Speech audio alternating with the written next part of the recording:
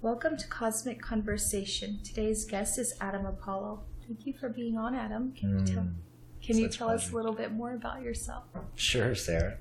I woke up when I was 15, had a vision of the holographic fractal nature of the universe, dove into unified physics, became a martial artist, studied my past lives, worked my way through a lot of karmas and the facing of the shadow of mankind and humanity and the great journey that we've been on. And after finding the keys to so many of those seeds of the pain and the darkness and the suffering, I began to really witness the current of grace running through all things. And I began to gain a greater context of our role within the universe. I had a galactic contact experience. I ended up meeting a galactic council of species from all around the galaxy.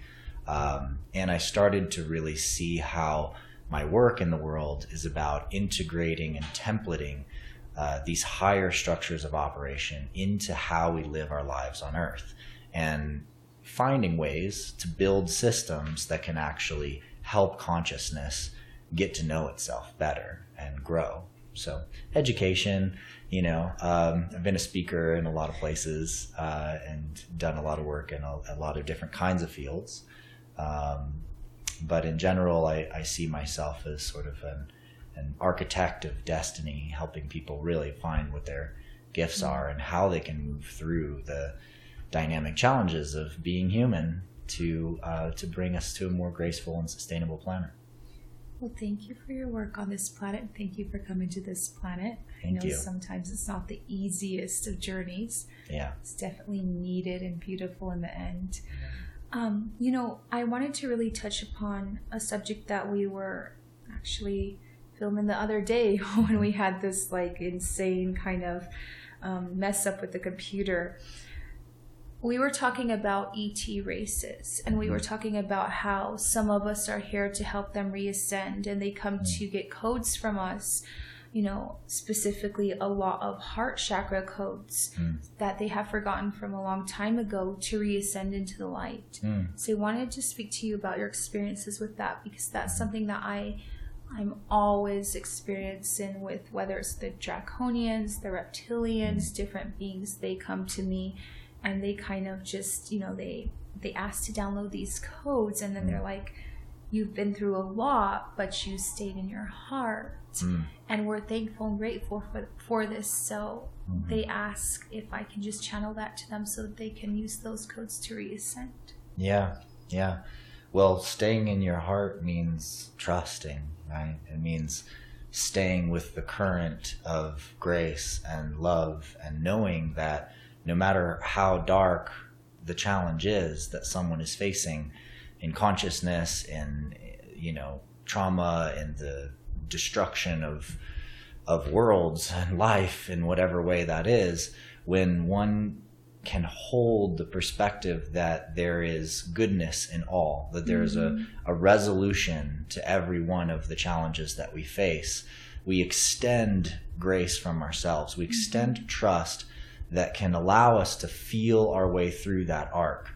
And beings that are deeply caught in the moment, they may be traveling in the sort of stream of consciousness and life, and come up against something that they're not willing to feel. Usually it's pain from the past, it's pain from a trauma, and those traumas can be as large as massive planetary issues and species level issues, down to very personal family issues. And when you come up against that thing that you're not willing to feel, you begin creating tension and pressure with that seed of shadow. And it's a tangle, and it's almost like the more you resist it, the more you push away from it, the stronger its vortex gets.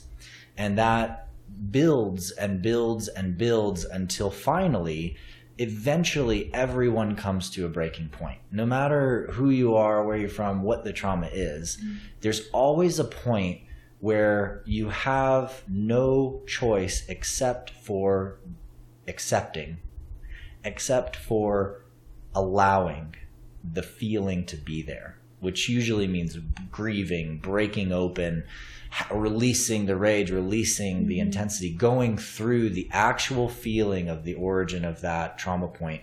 And the feeling is actually the language that's kind of hidden, embedded inside of this tangled knot of shadow. Or, if you're Hindu, think of it as a samskara, like a vortex. You get so far down in the vortex that finally you get to the point, the whole purpose of it, and then it blooms. And as it begins to bloom, with the feeling comes this whole new release of consciousness, this whole new state and level of awareness.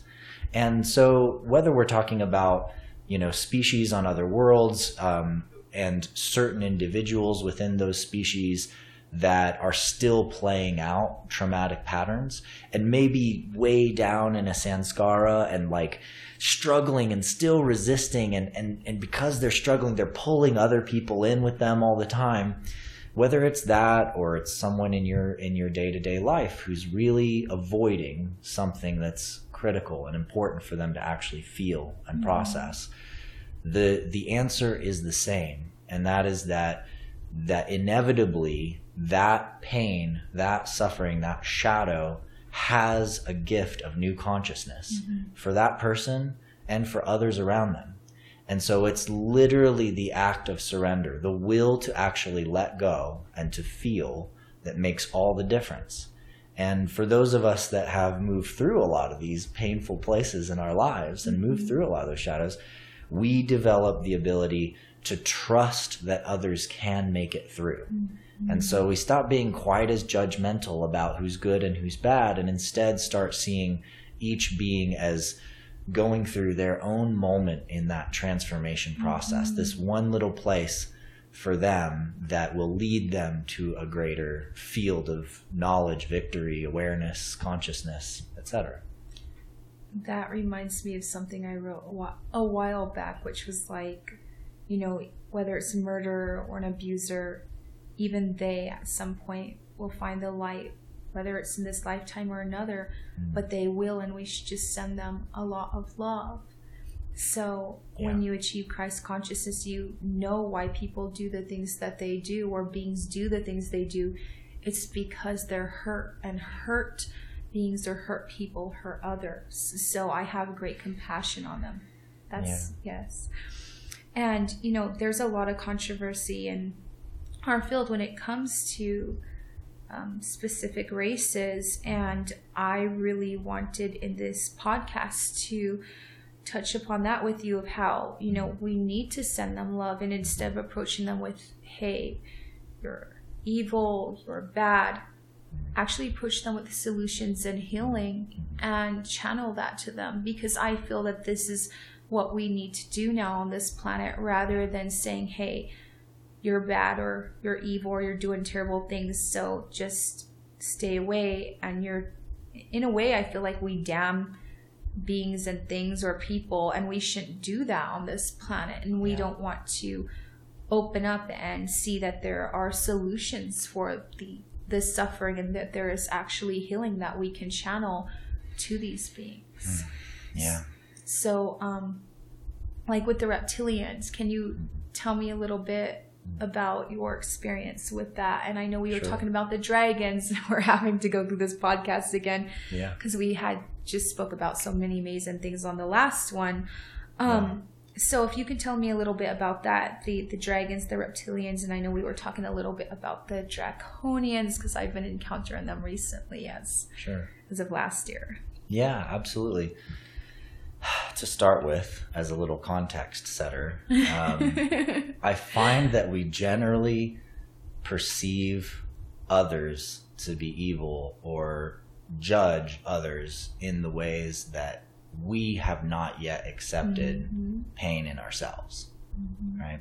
So we're usually mirroring in the universe around us what we need to see for what we actually need to look at, the stuff we're really scared of. So that's a context setter. And I think it's important to gather a larger context around reptilians in order to understand the journey of this species.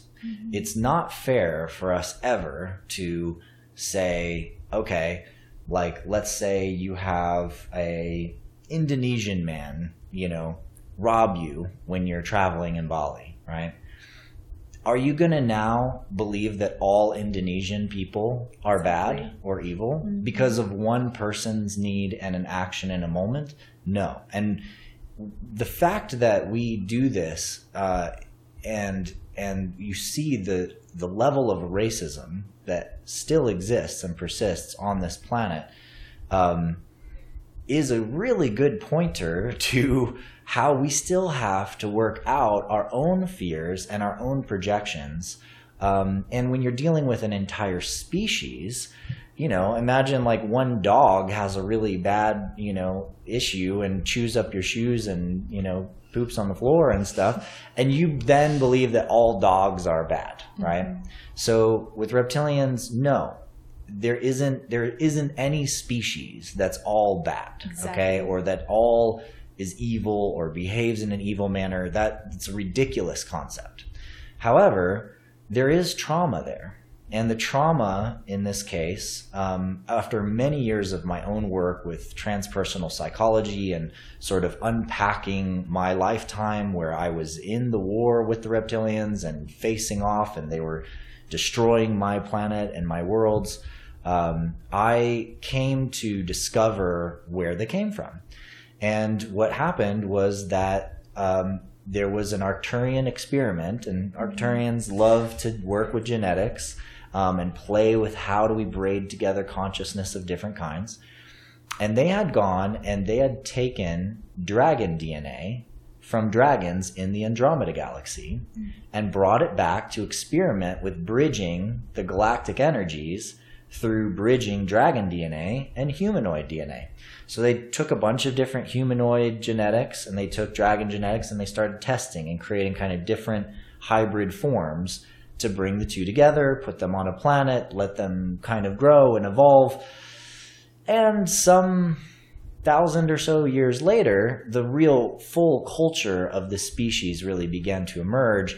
And the problem was that the beings that began to incarnate into all of these cycles on that planet, some of them were dragons from Andromeda who were literally ripped away from their family because their souls were used to following their own genetic threads. Yes. And so they are suddenly being born on another planet in another galaxy away from their family in these hybrid bodies, which were not even, very well integrated, right? And so you can imagine their anger and their feeling of dishonor from that. And then you look to the dragon families and Andromeda, and eventually I remembered actually being there and being other dragon families that didn't lose their DNA, but saw and witnessed these families go through this, where they felt literally like their grandfather, who was going to be their great-grandchild, because they were going to follow the same DNA line, is now gone, is now in another galaxy, is now struggling in this new body. And there was such a massive feeling of dishonor that these beings literally tore their bodies apart and traveled as souls to come be born in this galaxy with the interest of making these humanoids pay for what they did to them, teaching them a lesson, right?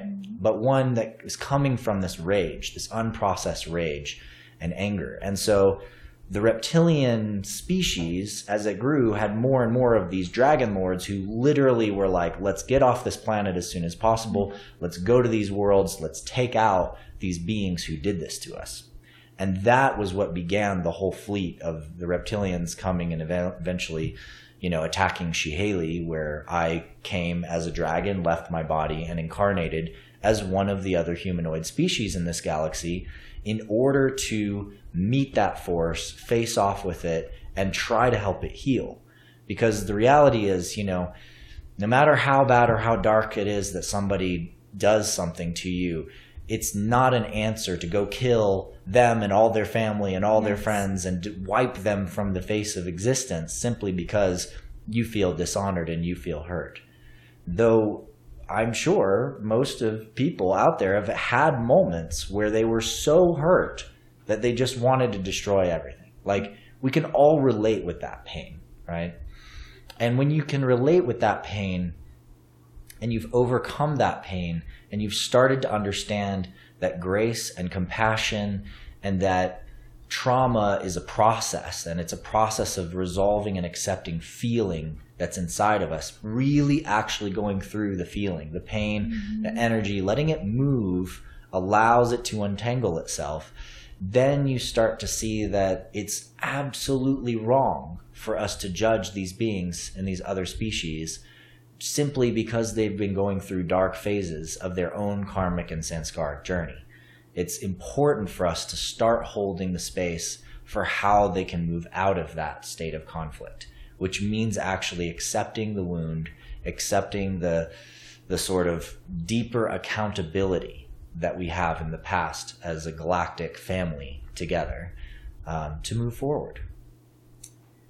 You know, with your memories, it's almost similar to my memories, because I remember being in a humanoid body on Mars whenever the portal was open and these sort of reptilian kind of beings came through and destroyed the entire planet. They were channeling this force that kind of just disintegrated everything on the planet, and within 1 day's Earth time everything was destroyed. That was very traumatizing for me.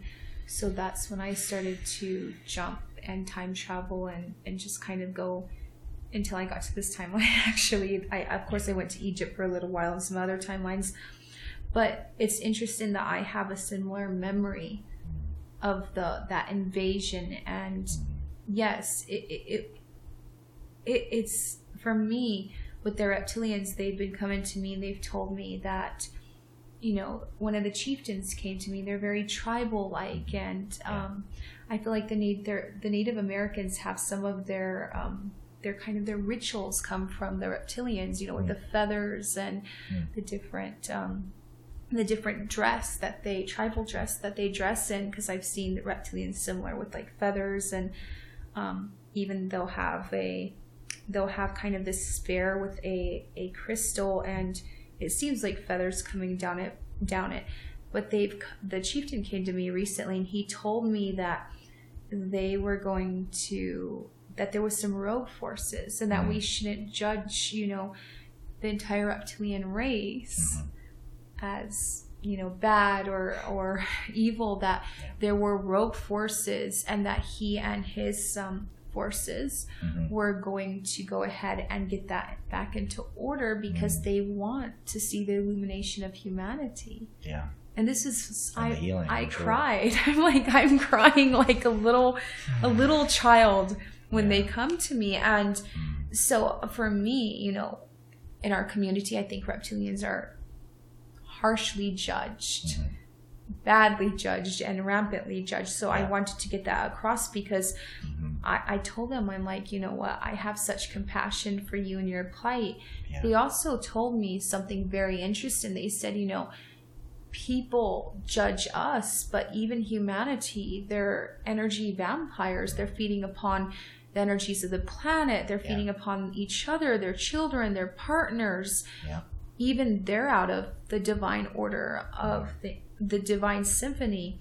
So they expressed to me to, you know, tell humanity that, hey, kind of look at your own issues and go work on those. We're going to work on ours.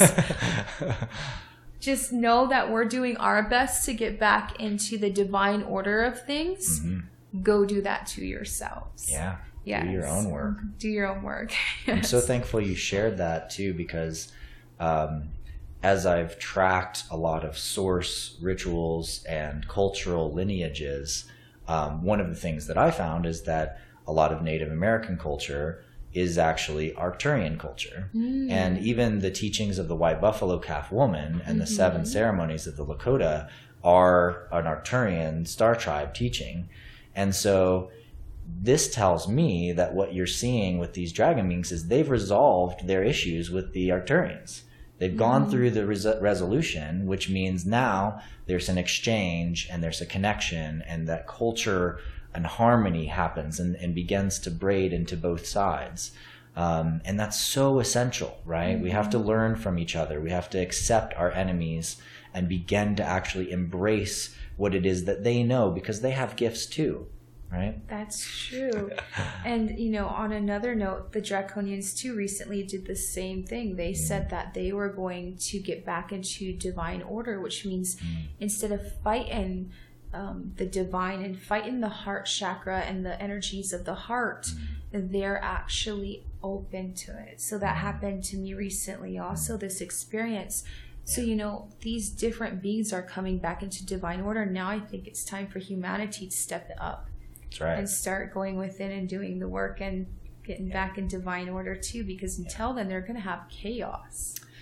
Yeah, that I'd like to speak to as well for a moment, which is that, when we talk about things like divine order, right? We say the divine, we say God, goddess, God essence, source. We can't really refer to that without including everything, right? Exactly. Everything is in it. And in fact, it's impossible to have anything that's ever separate from that. And so this gives us a context to actually look at what does this mean when we see chaos? What does it mean when we see a planet going through like this kind of gestation? And what it means is that there is a journey in consciousness going on at all times. And for consciousness to grow, consciousness creates its own challenge. In other words, we plant the seeds of the shadows in front of us to have to feel something new, to face something new, to do something in a new way. And it can take us moments to go through a tangled karmic shadow field. It can take us years. It can take us decades. It can take us centuries. And this process, when you look at it at a collective scale, what you start to see is that before every wave of massive transformation, renaissance, enlightenment, awakening on the planet, things get real dark right before that. And that real darkness is because people are actually going in and facing all of those shadow knots and darkness. And each person may get more or less caught in different ones for a while, because it can be intense to actually trust and to feel. We can see it politically, all this massive judgment of each other, because of what? Because of people that we're electing, because we think that we have these entirely different values, but when we really suss it out, of course, everybody doesn't want child trafficking, nobody wants kids to get hurt. Nobody wants the environment to be destroyed. Everybody wants our kids to have better education. Everybody wants freedom and sovereignty and the ability to choose what they have and what they do. And the four, simple values I just expressed are both sides. That's red and blue. Right? And so the conflict that we get ourselves into in these pressures of judgment actually preserve, in a sense, our own struggle, because we're not looking at the part inside of us that's triggered, which is actually our own shadow. Yes. Right? So as people start to actually accept the part that's their own shadow, maybe where they haven't been conscious of the challenges of Black people or LGBT people. Actually, they're not conscious. They actually don't know what those challenges are. I agree on that. And they're afraid of it, right? Once they start to face and to feel those pains, feel the suffering, accept it together, it's not a hole that you get stuck in. You could think of, if it's like a black hole that you feel like you're being sucked into as you go into that pain and suffering, it's actually a portal that's going to lead you right through the other side. And when you come into the other side, it's going to bloom with greater awareness, acceptance, and knowledge than you've ever experienced before. And this is where our planet's going. We're actually going through the dark night of the soul, preparing for this dawn that's going to be the most glorious and beautiful experience of humanity seeing itself that's ever happened. And that's exciting, because there's so much star family here too. And all this star family who's all participating as human all get to experience humanity's awakening together as one species, as one people. That's why I traveled here. Yeah. Sometimes people ask me, they're like, why did you come to this timeline? It's kind of chaotic. I'm like, well, I get to see the awakening of humanity after watching the earth for some 1,000 years. Why wouldn't I come when they're awakening the timeline they're awakening? That's the best thing to experience in a 3D physical body. Yeah. So that was one of the reasons that I came here. And I can see it happening, you know. I feel like people don't actually see how much we have progressed in the field of awakening within these last 5 years. I remember when I came to the United States, I was the only person eating organic salad and being ridiculed for that because I was high maintenance to drive across the town to find some organic vegetables and fruits. Good and for now they thought I was crazy, obviously. Claim those clean vegetables.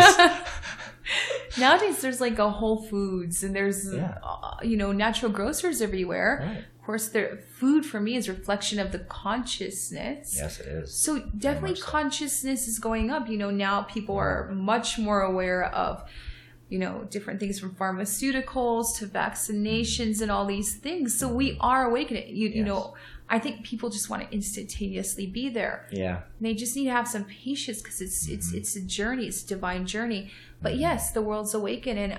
And I feel like that, the more that people go in and they face all those dense energies and all those unhealed things, because we are going through the dark night of the soul, obviously, with COVID and everything else that's happening on the planet.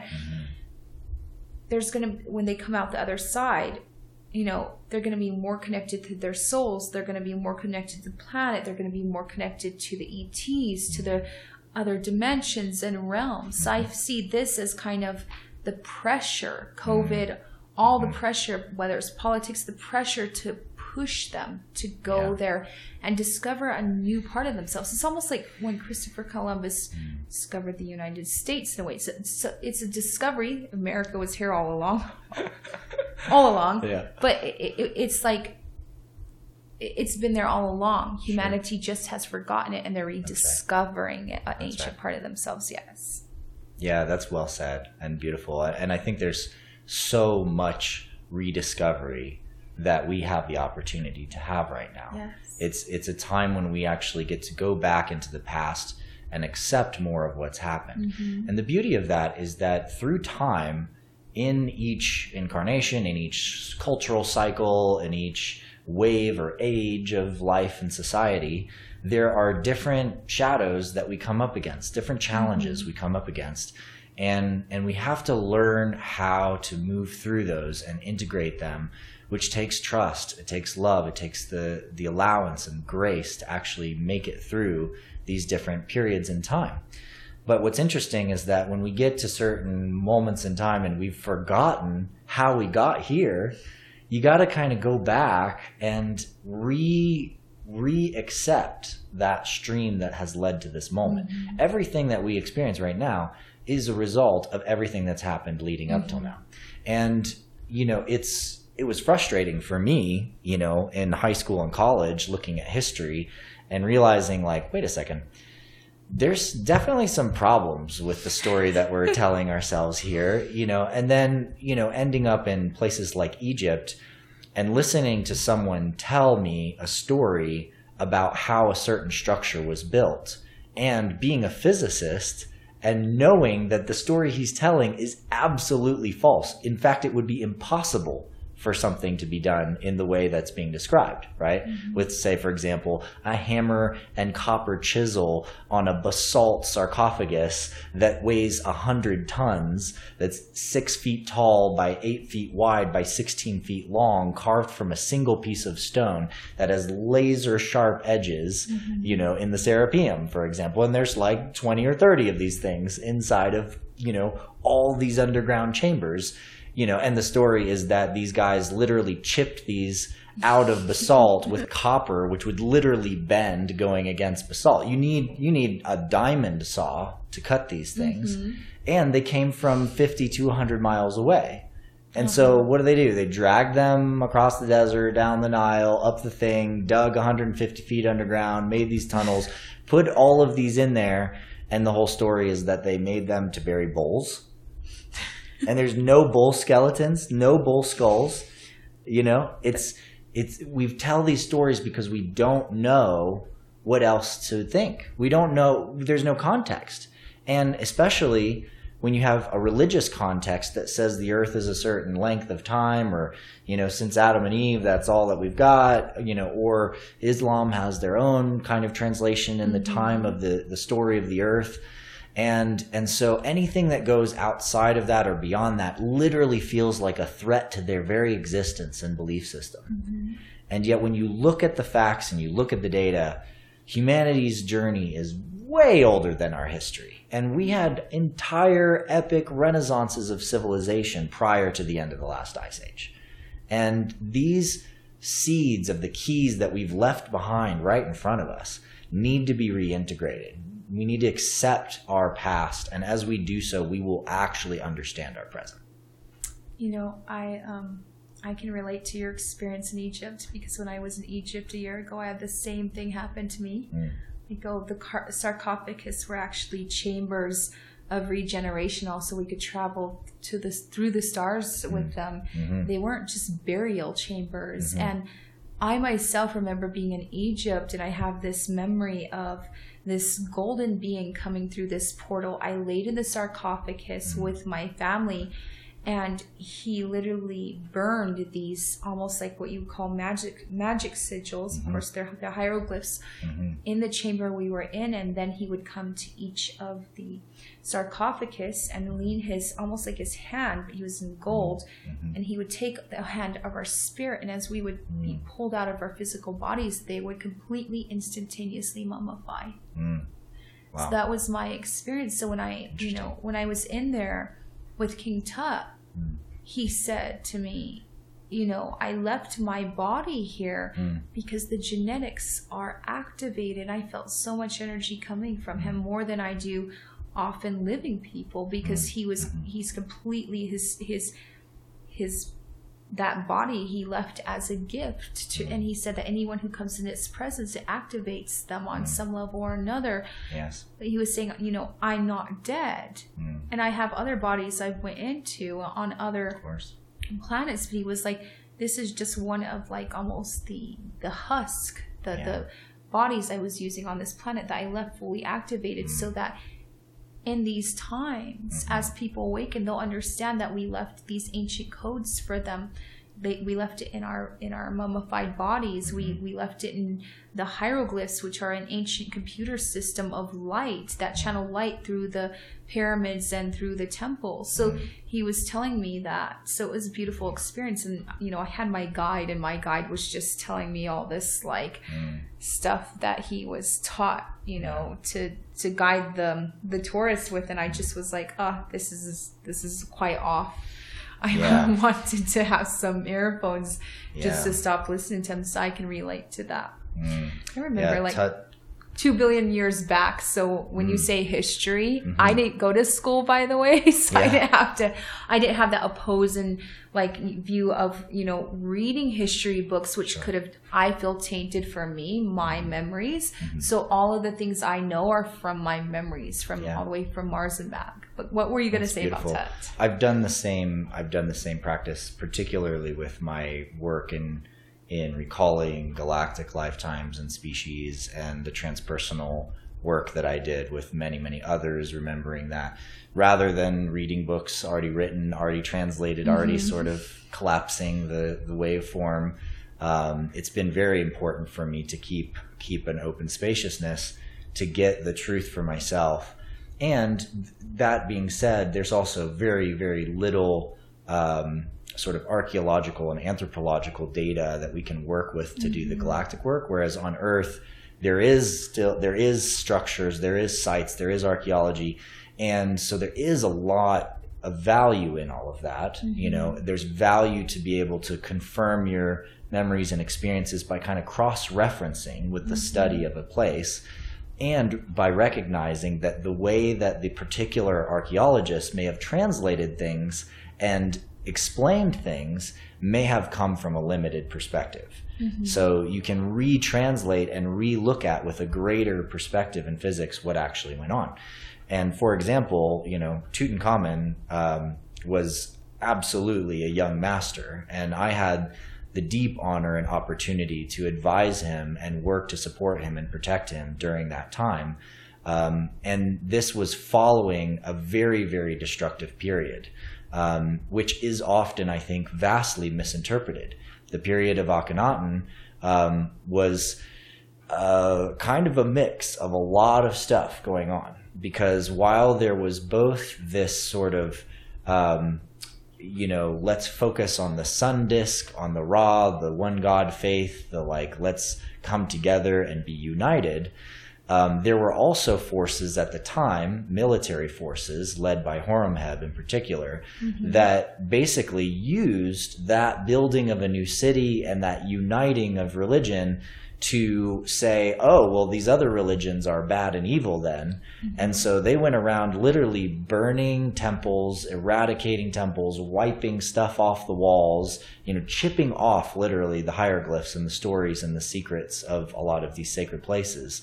And I experienced a lot of my family and beloveds and people that I cared about at that time suffer and be killed for this sort of,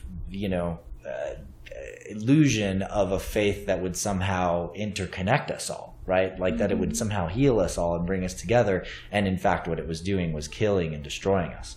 And so after the wave of that time, it was a very challenging mantle for Tutankhamun to take on. He was a child, and the military force had gotten stronger and stronger during the time of Akhenaten. Of course, they killed him off too once they got enough strength, put in the child, and then made the child king, the war king, so that they had an excuse to go around and steal a bunch of Nubian gold and raid a bunch of villages, all throughout Upper Egypt.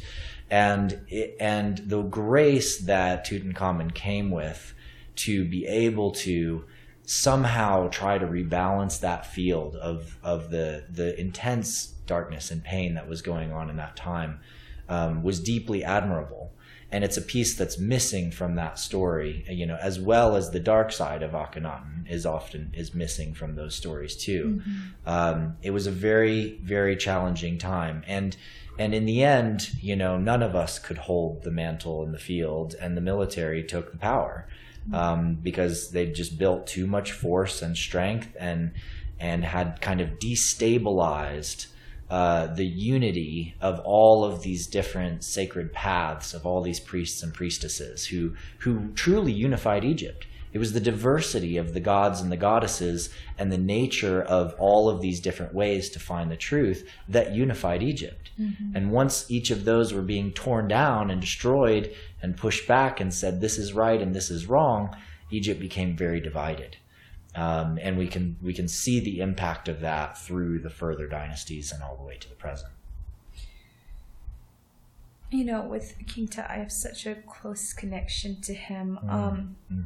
So I was going to ask you do you feel that he was a hybrid, his body? Because, they say he was a small child, but if I look at his body, he seemed very, E.T.-like, very thin, larger head, and he did, he had these guardians. There were ETs that were guarding his body when I walked in there. Sure. Yeah. Yes. There were several different hybridizations and galactic mergers going on during this period. And Akhenaten and Nefertiti were two of them as well, but they weren't the only ones. And I think that, regardless of however good their intentions may have been, it didn't play out the way perhaps they envisioned it to. I mean, I trust that probably they had a really good vision in mind for unity and creation, but their work was twisted by others and taken and used to create violence. And my experience of them and of Tut is of quite luminous beings with immense consciousness and immense capacity to hold. And as a child, certainly he was vastly gifted in his ability to see and orient and kind of connect the dots. And so thus the frame young master. I was also going to ask you, you know, about the Egyptian royal bloodline along with the bloodline of the priests and priestesses. I know it originates from off planet. Do you have any information on that? Because I know what I have in memory, and I want to see what you know about this, because Sure. I've done a lot of work on that myself. Sure. Yeah, at different times, there have been different phases of beings coming to incarnate as human here.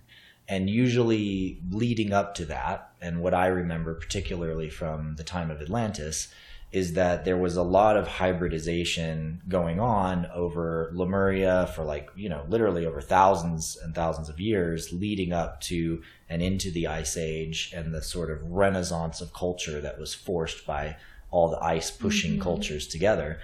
And as this occurred, you know, so you have Pleiadians coming in, building water tribe and like sailing cultures and connecting the dots for those peoples.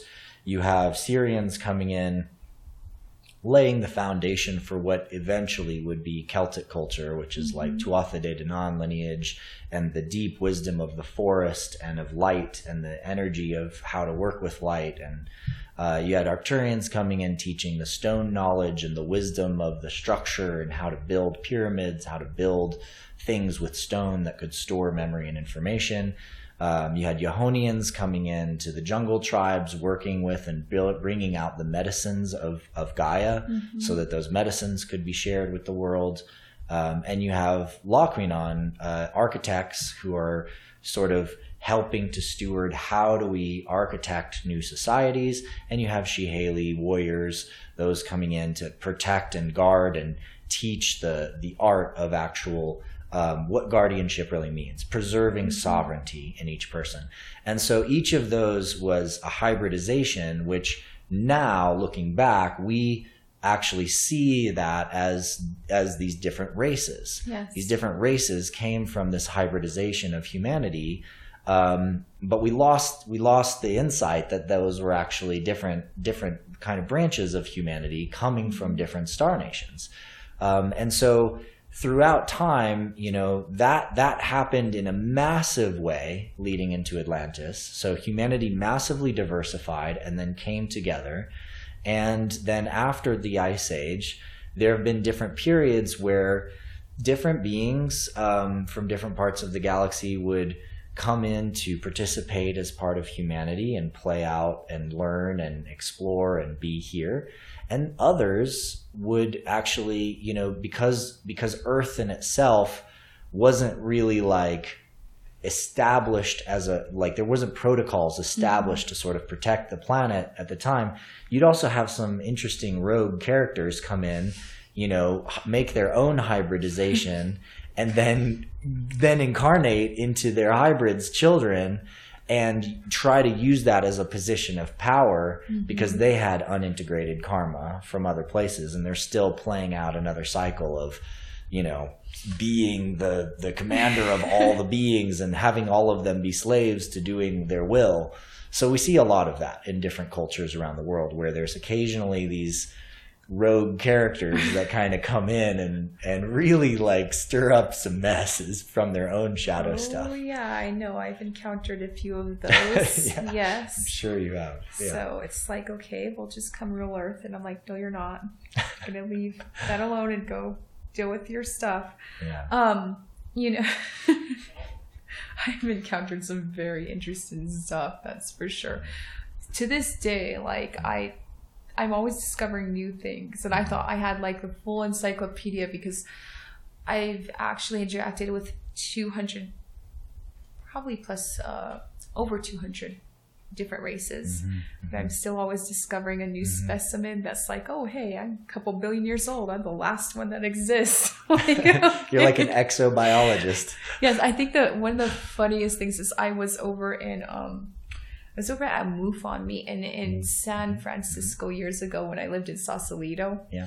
And I literally, because I can see people who are not human, I looked across the room and there was this Latino guy, and he just the most joyous person ever. And he was laughing and making jokes and such joy. And I looked at him and he shapeshifted. He looked like Barney the dinosaur. And I'm like, what is this? And I'm looking at him and I'm like, doing a double take. Then he walks over and he's like, you know, a lot of us aliens that are cloaked come to MUFON meetings because there's other aliens. And he's like, thank you for seeing me. He's like, I'm one of the last of my species. And he's like, I know you saw how I look. I look like Barney the dinosaur. Not from this realm. I hadn't even told him. He could sense that I could see him, and he knew it, that I could see him, and he came over to So the person who channeled Barney was tapped into something. Some sort of species. You know, just like Tolkien. Tolkien was never an artist. J.R.R. Tolkien, who wrote The Lord of the Rings, the channelers, right? He was a linguist. And he was actually creating a language from scratch. And he started having dreams and visions of the people that spoke that language. And they were the people of a land of eternal sun who came across the great seas to Middle Earth. He was literally channeling the Syrian elves. Yes. Okay. So this is like, I speak this language astrally or in the other realms, or even like in this realm. Yeah. And I was told recently, I guess you could call it light language. I was told that this is the language of basically the primordial energy of all, and that when we like clear out everything else, this language comes up from the realms of the spirits through us, and this is the ancient creator language. And I notice when I'm in other realms, it can bring energy together, or it can and condense it, or it can completely just shatter it. So that's that would make a lot of sense. No wonder I listen to a lot of the Lord of the Rings sort of like stuff, and I really can feel like something stirring in my soul. Okay. Yeah, there's a reason that he translated also that Elven is a magical language. It's actually designed to shape and move light. An analog to that on Earth would be the way that many people describe Hebrew as a fire language and a light language that has number encoding and is magical when approached and spoken in the right way. This, of course, can point us to the truth that, in fact, all languages are magical. You know, if you appropriately use your words and shape your words, you can move the field of space-time through language. It's just one of the many tools that we have to make change in creation. And so that's where light language comes in. You know, we have the whole story of the Tower of Babel, where everybody's language was divided.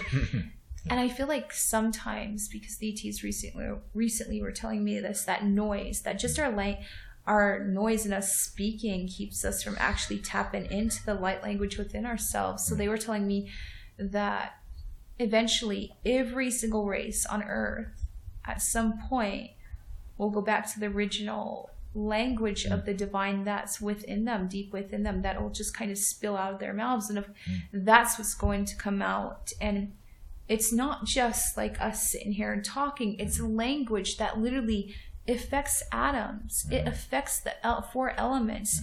It affects energy. It affects everything. That's why that language has been locked away until people do the work, because it's so powerful, and that will spill out of our mouths.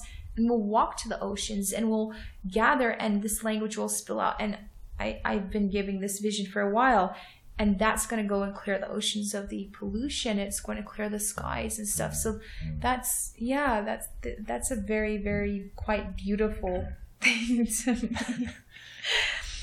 We're on our way to our birthright, and there's a couple things I'll speak to in this beautiful story that you just shared.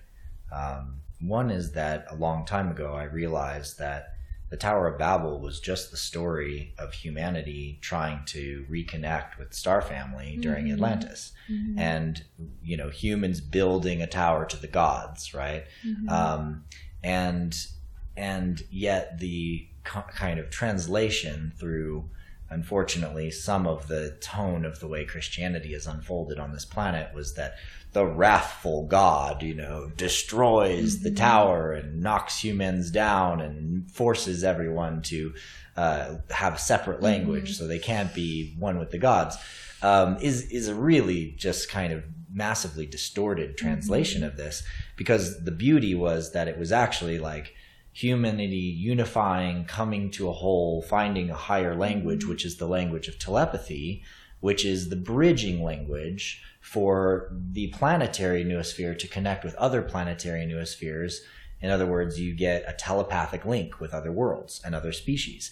And all the other worlds that are part of the Galactic Council communities, they all have already developed this, because it's how they coordinate starship travel. It's how they jump ships faster than light, because you certainly can't use radio waves, to signal if you're going to show up in a place.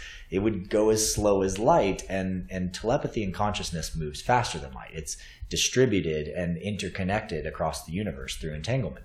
So, really what happened was that Gaia, the body of the earth itself, wasn't ready to vibrate at the harmonic necessary for the full noospheric telepathic field to awaken. And so you could think of it as breaking open her throat chakra, and the waters spread across the earth. The ice melted, right? Bringing the waters, bringing the flood. And this both sort of separated the different peoples and tribes around the planet. 13 tribes of Israel, is one translation. And also sort of forced them to deepen their connection with the earth. Because you can think of it as like a lot of seeds from other worlds, star seeds, beings came here at that time, and they didn't really know this planet yet. And so Gaia's like, no, you're not going to just come here and eject back out again. You're going to come here and learn from me. You're going to get to know me. And that means getting to know all of my languages, all of my ways. And so I look at a lot of this 13,000 year cycle as a journey of learning the ways of Gaia and really unfolding and understanding the throat chakra of this planet and of our own beings. And each petal of the throat chakra lotus, or each vibrational angle, is like a tone and a sound that forms pieces of all of the languages. And yet the 16th petal, the final piece of that lotus, is the Om sound, which is a sound that has no sound. It's the sound that underlies all of the sounds, all the languages, and is like the unlocking key to the third eye. And so we're coming to a time now where, with our work in technology, with people coming together from all of these languages, we're starting to awaken this universal language again, this key of telepathy, the noosphere that connects us. And I believe that Gaia is now ready for that noospheric field to be fully activated. And that will then allow us to join this greater galactic community, because we'll have the basic skills that we can then apply through our technology to travel faster than light and get to know other worlds and understand the sort of deeper spiritual fabric of the universe. I agree with you. And even I see that this year and next year, a lot more of humanity is going to be lightened up. They're going to be connecting to their soul. They're also going to kind of really healing so that they step out of what I call the false light matrix system. They're also going to go ahead and step into a lot more, knowing and knowledge of the divine. When that happens, then they're going to reconnect to their star family. And that's what the ETs keep telling me. So they said, this year it's going to happen, next year it's really going to come through for a lot of humanity. Yeah. I see that. I see that. And I we can wrap up in a moment. And I just want to say one thing about that false light matrix that you're pointing to there. And that is that we can have care and discernment, noticing whenever a certain story or belief system seems to be designed to turn us against others.